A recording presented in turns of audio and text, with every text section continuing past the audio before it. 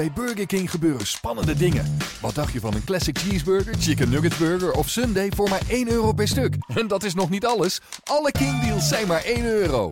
Haal ze nu, alleen bij Burger King.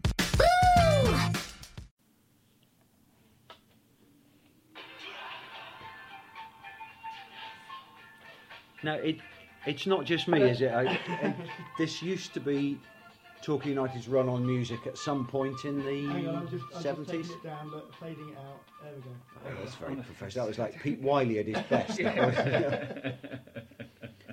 We've been talking quite a lot this week about run on music. Welcome to the podcast, by the way. Hello. Yes. We're all Hello, three everyone. here today. Run on music is a bit of a vexed question with us, isn't it? It's the sort of thing that, you know, when more important things should be dominating the discussion, we tend to talk about the run on music quite a lot. But Torquay haven't really solved this one in recent years, that have was they? back in the About 76, 77. Well, it came out, looking at what I've got in front of me, it came out in 75. Van McCoy, The Hustle. Yeah. And I remember, I'm sure, and Simon Bundy, who's here in the building, and as big a Torquay United fan as you could wish to meet, remembers Torquay coming on to that. Absolutely, So, and I do, definitely. yeah. I was only about 10, but I do. And I think it underlines this fact that run-on music does not have to be martial music. No, Fred Jago used to like his martial music. Well, he did, yeah. but in other words, we're talking about a club here that used to run on to that. Yeah. To a banda by Herb Alpert and his Tijuana Brass, which you would never have played before the Battle of Waterloo, would you? No, that's true. And it doesn't have to tick that kind of, stiffening of the sinews. What it has to do is be a tune and a song that the fans, and I stress the fans here, not the players, can identify as our tune when we run on. You would never... Everton, one of the most serious football clubs on the planet, run out to Z colours. Yeah. Now, that has nothing to do with getting the players ready for the kick-off, does it? Obviously, the series was held in Liverpool, and they took it on and owned it. And why Watford ran out to it now, I haven't a clue, but still, as well, they've nicked it. But it's not about success. One or two managers, Paul Buckle did it. Tried to get rid of a banda, I think, much to Pete Wiley's We might horror. play that in a minute. Yeah, exactly. And even Kevin Nicholson has wanted the team to walk out to, tub thumping music. Well, I'm sorry, boys, but it's not about you. It's not about the players. The players should be ready to go anyway. But the music in the stadium is about the fans, not the players. And it has to come from the fans, doesn't it? It doesn't come from us. It doesn't come from the football club. It has to be. Oh, hang on, I've got enough. You can't grab a tune and plonk it into a situation and say that's it. It almost has to be organic in a way. Oh, dear, where did I get that? You've word been on from? one of those management courses again, haven't you? I've tried. You've tried. So many people have tried to come up with, there's a tear in my eye now. Yeah, exactly. It's quite a long intro in this one. It's only about 2 minutes long as well, because we've played on the radio quite a lot. Herb Alpert and his Tijuana Brass, a banda. And Tony Boyce, we have to thank for this as well. Brought it back from his holidays and passed the copy to Fred Jago and said, Fred, I know you like the military bands and that, but how about just slipping this on? And it's lasted for many, many years, hasn't it? It did. And right through cup ties, promotion, relegation battles, it didn't matter that it's not exactly the most sort of, fortifying tune in the world. It was ours. It's our tune. It was Torquay ran out to that. It's not quite happening at the moment. Funnily enough, having said that, I don't think Search for a Hero, is it Search for a Hero by M People? I don't think it's actually one of the worst that they've run out to. But I do. Oh, you do. I know you do. Yeah, no, you don't like it at all. But it's just so cheesy. Well, fair enough. The cheese fact. I mean, these are historically kind of cheesy tunes, but that's just on I remember back in the 60s, and now we're I'm going to have to go. You're going before Herb Alpert here, I'm going before Herb Alpert here almost. I'm not sure whether they ever ran out to it, but on the pop side, we used to sing the Beatles' Yellow Submarine. Yeah. And that went down very well. Wasn't of course, a Yellow Stubbs Marine. We all live in a Yellow Stubbs Marine because Robin was scoring for fun in those days. So I remember singing Robin Stubbs' "Is a Yellow Goal Machine." Oh right, well. yes, to that's the same yes, tune. to the same tune. We're going to have to we're going to have to take a break here in a minute, aren't we? For our own health. But better talk about football. It's if people can think, give a bit of thought to it. Yeah, let us know what you think. Yeah, and it can be quirky.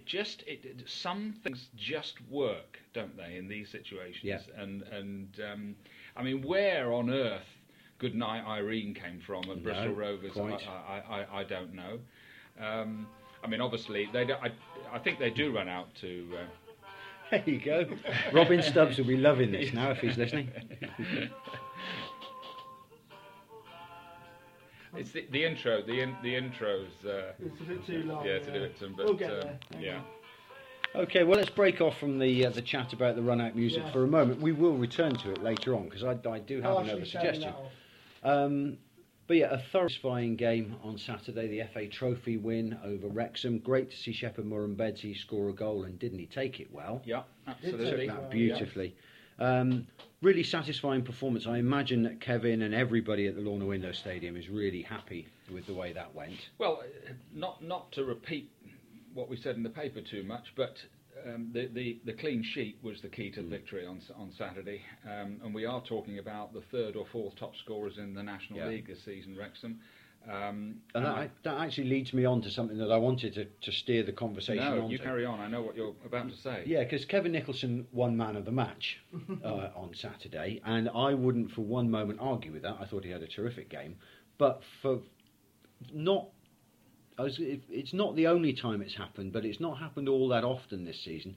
You could have had 7 or 8 candidates for that man of the match.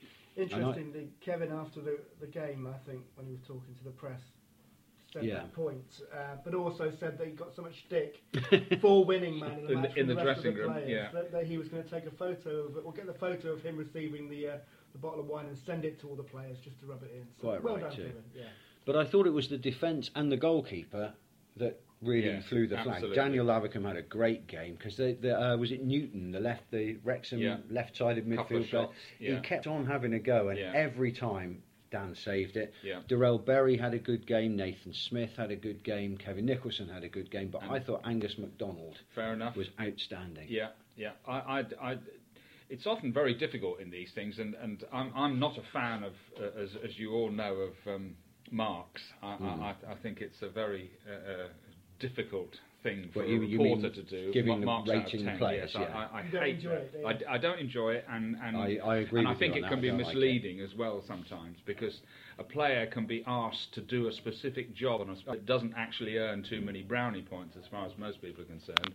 He can carry that job out to perfection, and you can give him an 8 or 9 out of 10 because you know he's done his job perfectly that afternoon, and everybody go, what on earth are you talking about? He only touched the ball 8 times or whatever it was, and you say, yeah, but his job wasn't, this and that and the other. So I think it's a very subjective business. But no, I agree with you. And United, it was quite for a 0-0, which it looked like it was going to be for quite a long time. It was a pretty entertaining game. The first half was not up to much, was it? Let's face it. I don't think either goalkeeper there were no shots on target. No shots on target. But the second half, it just flowed backwards and forwards. Wrexham on top to start with. United came on, another spell of Wrexham pressure, and then Murrumbedzi 10 minutes from time. It flowed throughout the game, really, didn't it? There were long periods, 5-10 minute periods when one team would be on top. That's right. And in the end, let's face it, the one thing neither club wanted was a replay. And we've avoided that. And United went on to win a game which, let's face it, I think it's hugely important, obviously, morale-wise and confidence-wise. It brings a little bit more money into the club. That's another, 6,000 quid they picked up on Saturday. 7,000 in the next round against Macclesfield, of course, we now know they're going to play. Yeah, am I the only one who's a tiny bit disappointed it's not Truro? No, you're not the only one. No, it would have been interesting. Yeah, that's right, yes. Love Macclesfield, obviously. But It ticked an awful lot of boxes winning that game last Saturday, but Here we go then. So in the second half, we'll probably talk a bit more about run-on tunes, but we'll look ahead to an enormous game on Saturday and some very, very big games to come. So don't go anywhere, make yourself a cup of tea, come back for the second half.